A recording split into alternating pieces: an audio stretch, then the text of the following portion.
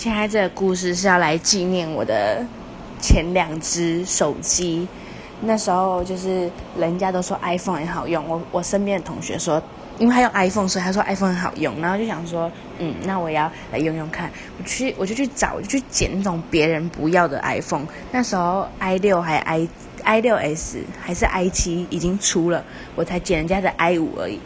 结果我拿到 i5 就是还可以用，就是都还可以用，只是人家可能要换 i6 还什么的，然后就是把就是 i5 可能转售出去或什么的。OK， 我拿到 i5 哇，很开心。我拿的第一天真的是第一天，然后那天晚上我去帮我学姐庆生，结果庆生地点好死不死就是他妈的在家汽车旅馆里面，然后那家汽车旅馆就是有游泳池很大，那真的是单纯的庆生，不是在汽车旅馆做那些什么事情。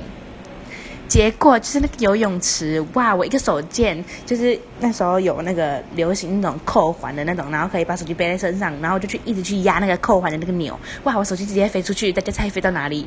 飞到游泳池里面，哇！结果我就回过神，我就看，我就说，干，我手机不见，我就叫我同学，我就说，干，我手机不见了，然后他就一直找，他就看水池里面，就看一看，然后他就说，他就叫我名字，他说。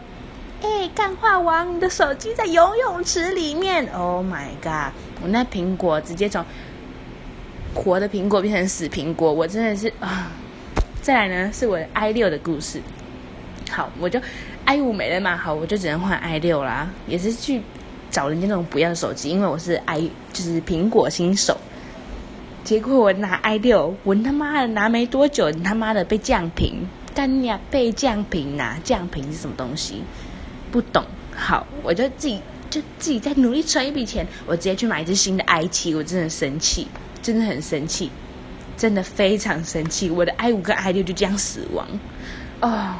我苹果已经死2颗了，结果我最喜欢吃的东西还是苹果，太过分了！苹果公司根本就是在跟我作对。